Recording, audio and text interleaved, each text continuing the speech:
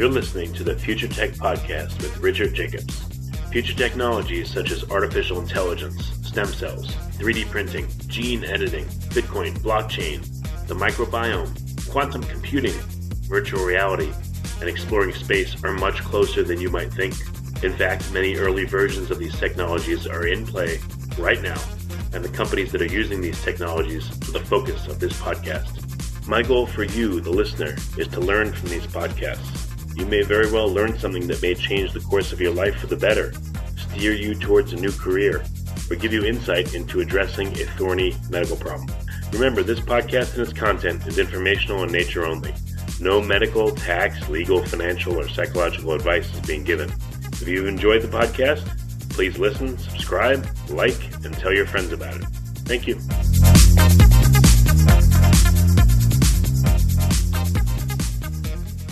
Hello, this is Richard Jacobs with the Future Tech and Future Tech Health podcast.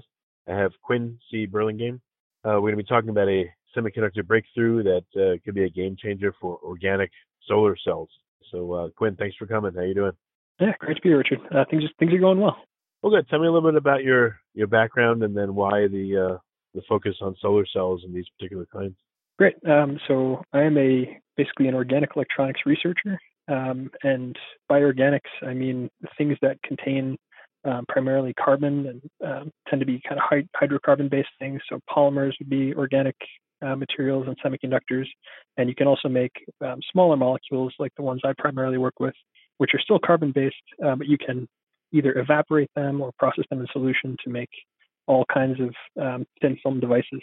So I basically started out in research kind of right after my undergrad, working just in organic electronics laboratories and doing that kind of research. I was working on all sorts of different just sort of materials development work. And one day I heard about this idea called an organic solar cell. And these are things that have actually been around for a while now. And you can essentially make a multi-layered electronic device out of these organic semiconductor materials. And you can make a fully functional solar cell. So hit it with light and it creates electricity.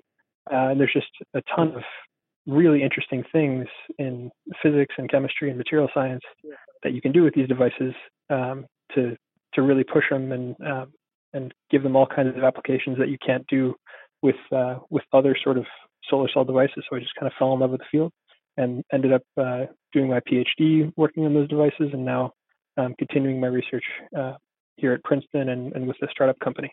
So what's the difference between what's an organic solar cell made of, for instance, versus a traditional solar cell?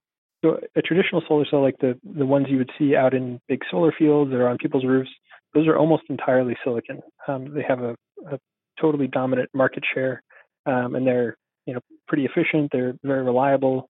They're kind of bulky and heavy and big, but they do the job very well. Our cells are made out of these tiny little organic semiconductor molecules. So they're carbon-based compounds. I think the material that we're primarily going to maybe focus on today, because that is kind of the title of the podcast, is made entirely of carbon. It's called carbon-60. So it's just 60 carbon molecules, 60 carbon atoms attached to each other in sort of a little ball. It's called a Buckyball, or carbon-60. So these are the kind of molecules we use. And because of their, I think an easy way to think of them is sort of as plastics. Those would be polymers, but our materials are very similar property-wise. They can be very thin, flexible. You can make them absorb wherever you want. Sort of, if you want to absorb visible light with organics, no problem. If you want to absorb infrared light, no problem. If you want to absorb UV light, you can make them just by sort of changing them chemically. You can make them do just about anything you want, and you can make the devices flexible, and they have just a huge application space where with silicon solar cell, the devices that are really sort of transforming our landscape and making waves with really large scale deployment, they are what they are. And silicon looks like silicon looks, and it's going to be big and heavy, and it's always going to sort of have that form factor. And those are fantastic devices that have a place. But we're trying to kind of fill in some of the gaps and put devices where silicon can't really get to easily. Right. So what about a layered solution where light is going to be incident upon a series of organic cells, and let's say the visible is captured first, and then the rest of the light it's transparent Yeah, to, and that filters through the next layer, and it captures the UV, and then et cetera, et cetera. exactly. Yeah. So this is a concept that's out there called a tandem solar cell, and you can potentially make a tandem solar cell with anything where you have a layered structure like that, and primarily you'll put like the UV absorbing layer in the front because that'll absorb the UV. Then you put a visible layer, and then you put an infrared layer in the back, and then you can essentially put all those devices in series, and you can get a much higher efficiency that way. So organics are really perfectly suited for that purpose. The world record efficiency cell for an organic is currently made that way. It's got two different junctions, one that's absorbing sort of the infrared and near infrared, and then another one that's absorbing the visible and up to UV, maybe 350 or 400 nanometers light in that range. And outside of those tandems, that wavelength flexibility is something that we really take advantage of a lot with my current research. So we're developing totally transparent solar cells that are basically imperceptible. You just think you're looking at glass when you look at them, and that's because the organics are just absorbing the UV portion of the spectrum. So we can get a nice high voltage in our solar cell from those high energy photons in the solar spectrum, and you can totally see through it as if it's not even there. But again, what's the goal? Is it efficiency, or is it being able to use them in places where traditional solar cells can't be used? So I guess speaking of the entire field of organic solar cells, it is the latter thing. So it's finding applications where, right, if I just want to make as much power as possible, and I don't care about the weight or appearance of my solar cell, like if I want to put it on a building that can support that, a silicon cell is going to be the best way to go. Cost per performance. There are definitely solar cells that are much higher performance, but would also be higher cost, like compound semiconductor stuff like gallium arsenide. So the case that organics are making is that we can potentially make them integrated into Windows. We can potentially make them easily basically roll to roll processed. So you can have a big sheet of organic solar cell that you can roll out on your roof. You don't have to have any additional infrastructure, and it just works. So it's sort of right now it's stretching the possibility space of where solar can be. And in our case, it's with transparency. With other people, it's with total flexibility and different applications like that. So, what are some examples? Where can organic solar cells be used, and what's the difference in using them? So they're still essentially a research phase technology right now. So what we're doing with them is making a window integrated solar cell that can be used to power all kinds of things. And the specific target application that we think about a lot is with electrochromic windows. And these are essentially transparent devices that you can apply a voltage to, and they will then change their color. So this can be, there's already some examples of this in like cars and in some like airplane windows where the window itself is dimmable, and you can basically have a little controller that you apply a voltage to that window and it changes color. So with us, we can generate the power to power that element from the solar energy that's coming through the window using an organic solar cell. So that's sort of an application that makes use of the advantages of absorbing UV photons, which is that you get a nice high voltage. So it sort of matches that application really nicely. And there's other other aspects of the technology where people are primarily absorbing the infrared spectrum.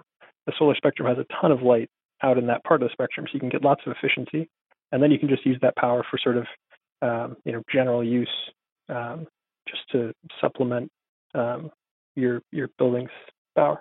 So why don't so traditional solar cells, they're just capturing the visible spectrum, or are they capturing infrared or UV? Primarily, yeah. So silicon goes out to about around 1100 nanometers. So it's a little bit into the infrared. We can see out to about 740 or 750 nanometer light. So silicon gets all the visible and then out a little bit into the infrared. And that's essentially for a single a single material solar cell, that's about as good as you can do. You can get maybe a little bit more efficiency squeezed out of it, but silicon is sort of serendipitously positioned in a really good spot to have efficient solar energy generation. So again, what are the efficiencies of traditional solar versus organic solar cells? So in laboratory scale, you can get silicon about 26%, I believe. The current world record for an organic cell is a little over 17%, and that's a multi-junction. So they are, soft materials that are not as efficient and currently not as reliable, which is why they're still sort of a research-based technology. If you look at the trajectory that they're on, however, I think there's pretty good reason to believe that we'll be very close to those other technologies within a couple of years. So it's really increased. Why is it different efficiency? What's the mechanism by which normal solar cells work versus organic? Why is there an efficiency difference?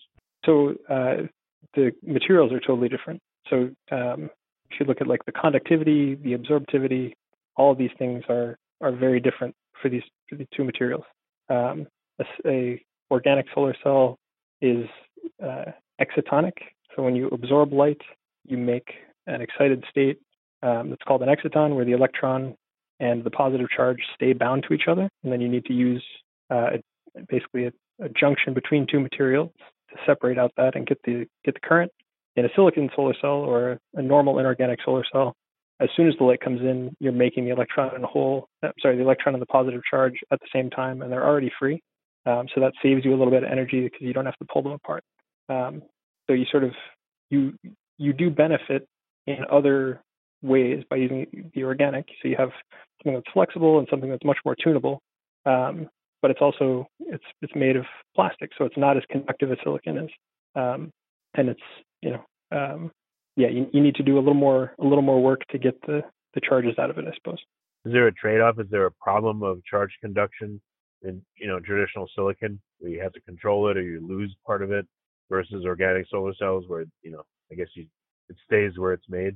I don't think so. So the main, there's so many differences between these material sets because silicon is this continuously bound array of atoms that are all just sort of sharing electrons freely throughout this entire bulk material.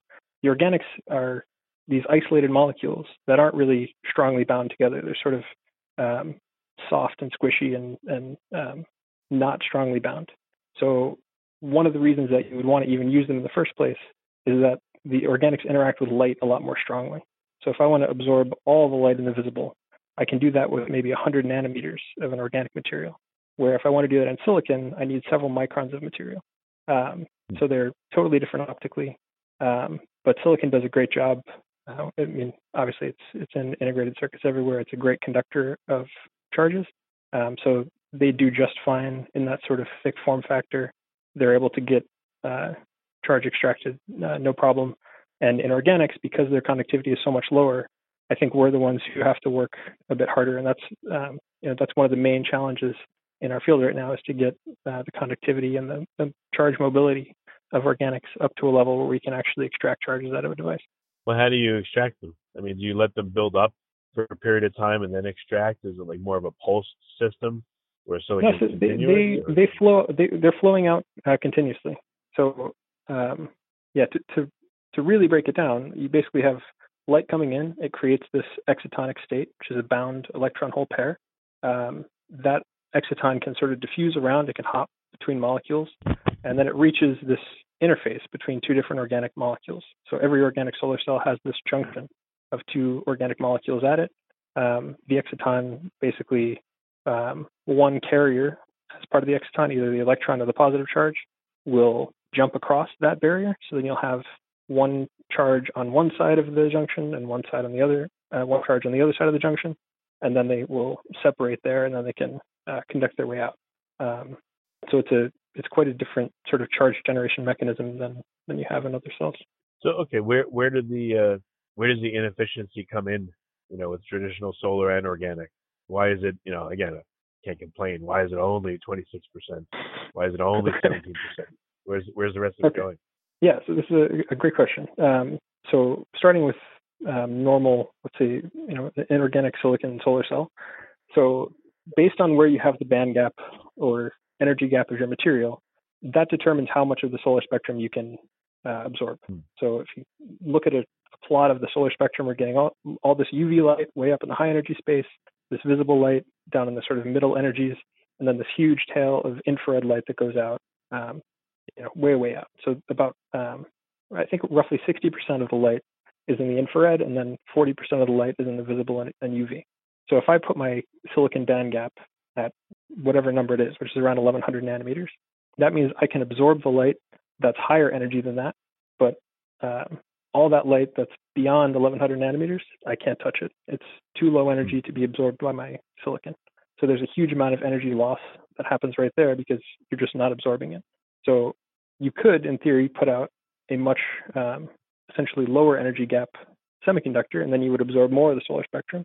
But then you're going to be limited in voltage because the energy gap of the material determines how much voltage you can get out of the cell. So there's essentially an optimum of where you can place your band gap in the solar spectrum to get the most possible or the best possible combination essentially of number of photons absorbed and the voltage that you can extract those charges at. And let's say modulate the band gap by what, doping the silicon? Is that how it's done? In silicon, the band gap is the band gap. You can't really change it. You can literally change it a little bit by straining it and stuff, but that's not commonly done. It's just silicon is what it is. If you want a different band gap semiconductor, you can change the semiconductor, but you're totally stuck with silicon. In our space, this is like the main advantage of organics is that you can use organic chemistry and synthesis to just make any compound you want. You can make the energy gap of your organic semiconductor anything you want it to be. So they're super flexible, and they can, not flexible mechanically, which they also are, but flexible synthetically and chemically. So you can sort of shift their absorption around wherever you want them to be. So you're making a composite material of organic molecules that cover a spectrum of various band gaps, or how is it? Yeah. So like I said, there's basically two components to every organic solar cell. So we have those two materials that are on either side of the heterojunction.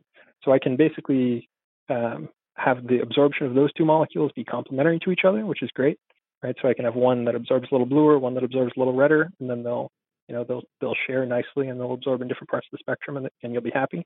And you can also make a multi-junction cell where it's several different pairs of those materials. So you can have 3 junctions, and I would have 6 different organic molecules, each of which I can make absorb in whatever part of the spectrum I want. And then you can really get very broad spectrum coverage with your organics. But if the sunlight's coming in on the z-axis, are they just side by side, or are they one below another? They would be one below. Yeah, they'd be one below. So right, exactly. So if it's coming in on the z, your first solar cell will be in the XY plane. Your next solar cell will be in the XY plane below that on the z-axis, and your third one will be in the XY plane below that on the z-axis. So you stack them up that way. Otherwise, if I'm putting them sort of next to each other in the x-axis, then I might as well just put the most efficient cell everywhere. Right? There's no benefit to. How many layers can you go where there's no transmission after a while? It really depends on the material. So with our basically UV absorbers, I can make it extremely thick. I can make it like a big pane of glass before you'll really notice it. If you're looking at it sort of on the peak absorption, so where an organic material absorbs very strongly, you can easily absorb 99% of the light within 100 nanometers or 50 nanometers of the material. So they do interact really, really strongly with light, which is why they're such great optical materials.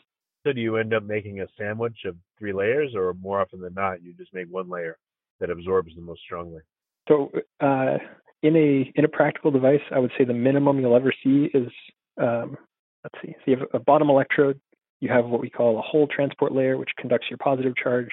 You have the donor and the acceptor, which are these 2 organic materials in the heterojunction that I keep talking about. So those are 2 layers. And then you have a top layer, which is an electron transport layer. And then you have an electrode on top, which is usually metal or something like that. And for a transparent application, it would be something other than metal. But I think the kind of minimum viable structure you'll normally see is a 6-layer like that. So 2 electrodes, 2 transport layers, and the donor acceptor. And for every junction you add, it sort of, doubles that. So you can get very complicated multi-layer structures that, if you want to get up into those sort of high efficiency multi-junction structures. And what about the layer thickness, the absorbing layer? I mean, it's I guess there's a sweet spot in how thick it should be, right, for maximum absorption. Yeah, exactly.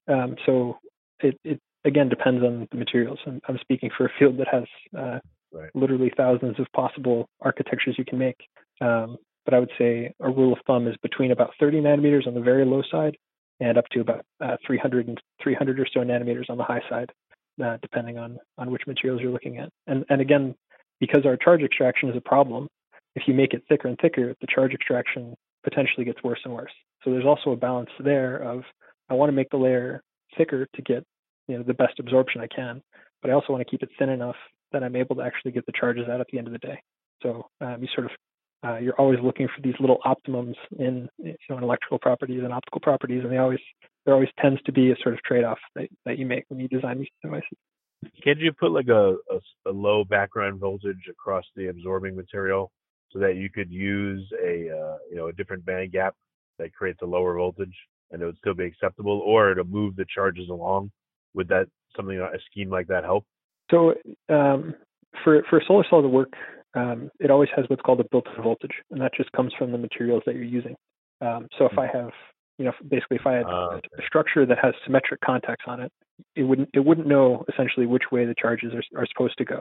So you always have some asymmetry built into your device, which puts in a built-in voltage, so that even if let's say I have the contacts short-circuited to each other, and I put light on it, it's going to force a current through that device, which is why I get current under the sun. And if I apply a certain voltage such that I stop the current from flowing, that means that the light that I'm applying is basically building up a voltage that big.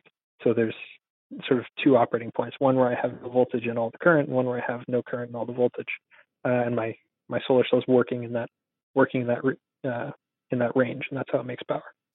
Okay, so I guess choosing the different organic materials for the junction, you could either choose you'd probably have to choose smaller gaps for the. So a smaller gap would be a smaller gap would be a redder absorber or an infrared absorber. So it really depends on the part of the spectrum you're targeting. For us, because we are specifically targeting ultraviolet light to make a transparent cell, we're trying to keep the band gaps relatively high. So we're sort of synthetically working with a class of materials that absorb 400 nanometers and higher energy. So 400 is already very blue, close to the UV. So that's sort of the target spectrum for us. But the really high efficiency people, those groups tend to be absorbing much lower band gap materials. Wouldn't you have to modulate the band gap throughout the day, because the nature of the sunlight, early morning versus midday versus close to evening, changes? It's an interesting idea. So even for us, the organics are very synthetically flexible, but they don't change once they're made. So the organic is what it is, and the band gap is set sort of once that material combination is made. But you definitely will see a change, and this is true of all solar cells, especially if a solar cell that's sitting at a fixed angle rather than tracking the sun. It's always going to change efficiency quite a bit as a function of the time of day, and you see certainly a red shift in the evening and in the morning when you have that. Everybody's seen a sunrise and a sunset. So yeah, it would be interesting to do that, but once the materials are made, they are absorbing where they're absorbing. That's sort of the properties we're stuck with. No, I know, but is there a way to do anything about that? Is there any way to modulate it as the day goes on? No, the band gap is the band gap, unfortunately. We can't do anything with it. Well, since these are clear, I don't know, is there any way to, pull a shade or have a natural shade come down over the window that would have a different band gap where it could take advantage of the changing daylight? Yes, where you have a totally different solar cell that could do that, sure. If they're thin enough, then why not? Sure, you could. I think, I gotta think about how that would work. But yeah, you could do something like that. In our case, really, our application is designed to drive an electrochromic window. So we're trying to make a window that's dimmable, you could have just a totally different solar cell that absorbs visible light, and it would look, basically our visible absorbing cells can look very dark brown or black or purple, depending on which part of the spectrum they're getting. So sure, you could do that. Well, how much And of a loss? You have a solar cell for the occasion, right? Yeah. Go ahead. Well, how much of a loss of efficiency is there, as the daylight changes? A lot or a little or not much? The bigger effect is definitely the angle. So if you sort of like think about a flat surface and look at a square and then just shift the angle so the square is tilting farther and farther away from you, the area of that square that you can see gets smaller and smaller, and that's what's happening to the sun as well. So as you get at those high angles, the solar illumination is really dropping quite a bit. So yeah, I guess that doesn't necessarily mean the efficiency of the cell is going down, right? It's still silicon is still trying to convert 26% of the light into electricity, but the amount of light that you're getting is changing a lot. So there are some small efficiency changes as a function of spectrum, but it's not a big effect compared to the effective angle. They're small, okay. Yeah. Gotcha. So you said there's thousands of different possible materials. What are some of the ones that seem to work the best that people are moving ahead with for organic solar cells? So the nomenclature of like what those would be called is I don't think useful to anybody. So they tend to have these long acronyms based on the chemical functional groups that are attached to them. So they have very long names, but they're just different chemicals with different functional groups attached to them in different configurations. So I guess to give kind of a general sense, in our part of the spectrum where we're absorbing the UV, we tend to want relatively small molecules. We want the molecular weights to be as small as we can, not literally as small as we can, but on the smaller side.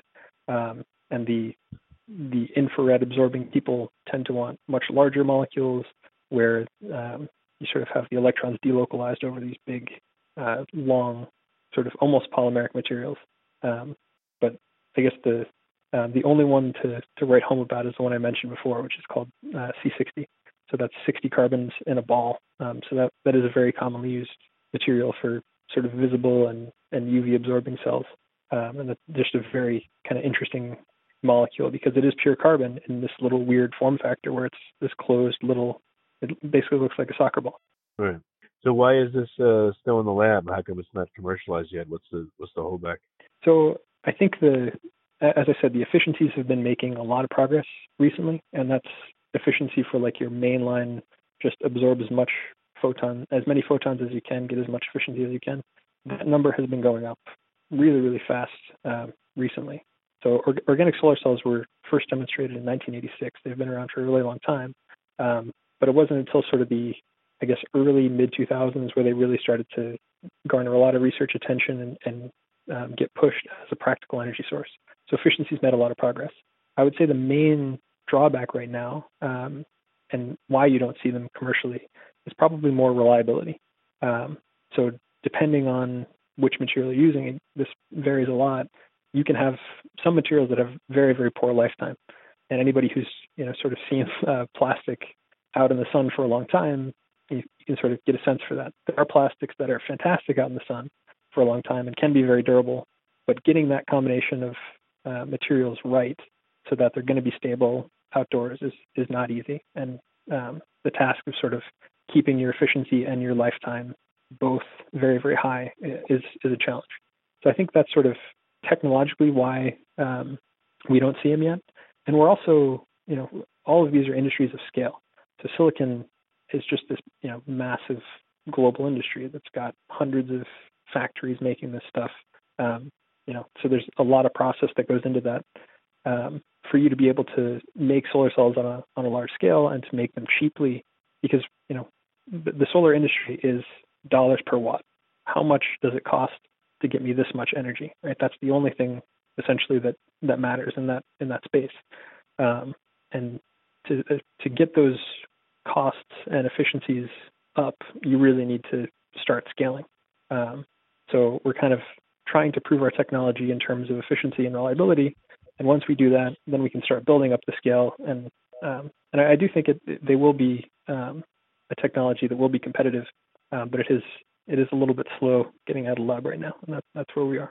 Are you going to do it just for Windows, or what are some other applications you're looking at? I think we can really challenge for visible absorbing mainstream solar eventually. We're going to start with Windows because it's an application that just can't be touched by these other mature inorganic technologies.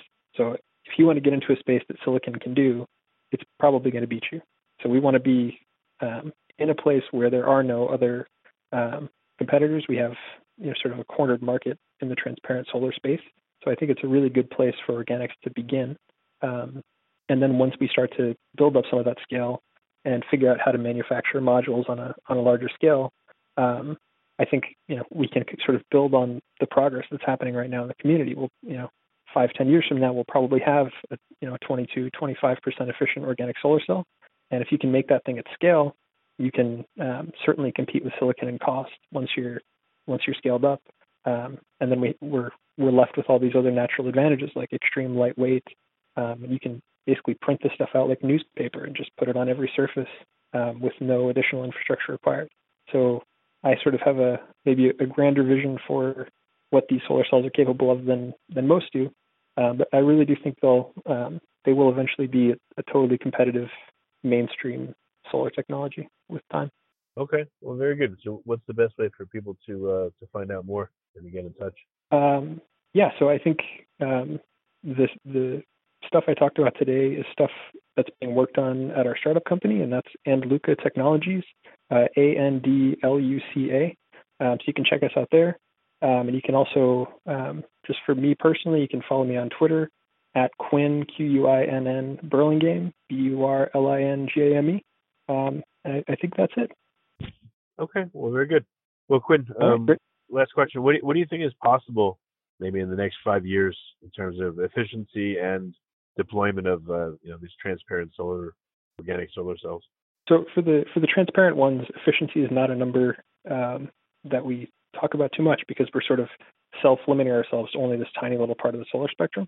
So I think an efficiency that would be great for us is like 2 to 3% of the total spectrum, because that would mean we're really efficiently harvesting the UV.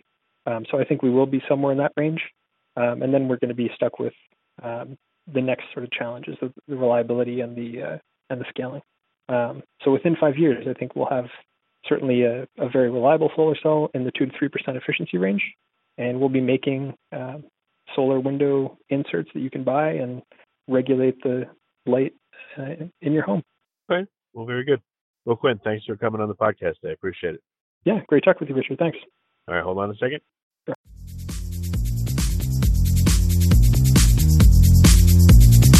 You're listening to the Future Tech Podcast with Richard Jacobs. Future technologies such as artificial intelligence, stem cells, 3D printing, gene editing, Bitcoin, blockchain, the microbiome, quantum computing, virtual reality, and exploring space are much closer than you might think.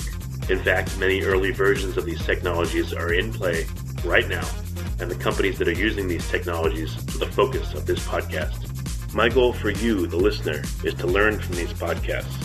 You may very well learn something that may change the course of your life for the better, steer you towards a new career, or give you insight into addressing a thorny medical problem. Remember, this podcast and its content is informational in nature only. No medical, tax, legal, financial, or psychological advice is being given. If you've enjoyed the podcast, please listen, subscribe, like, and tell your friends about it. Thank you.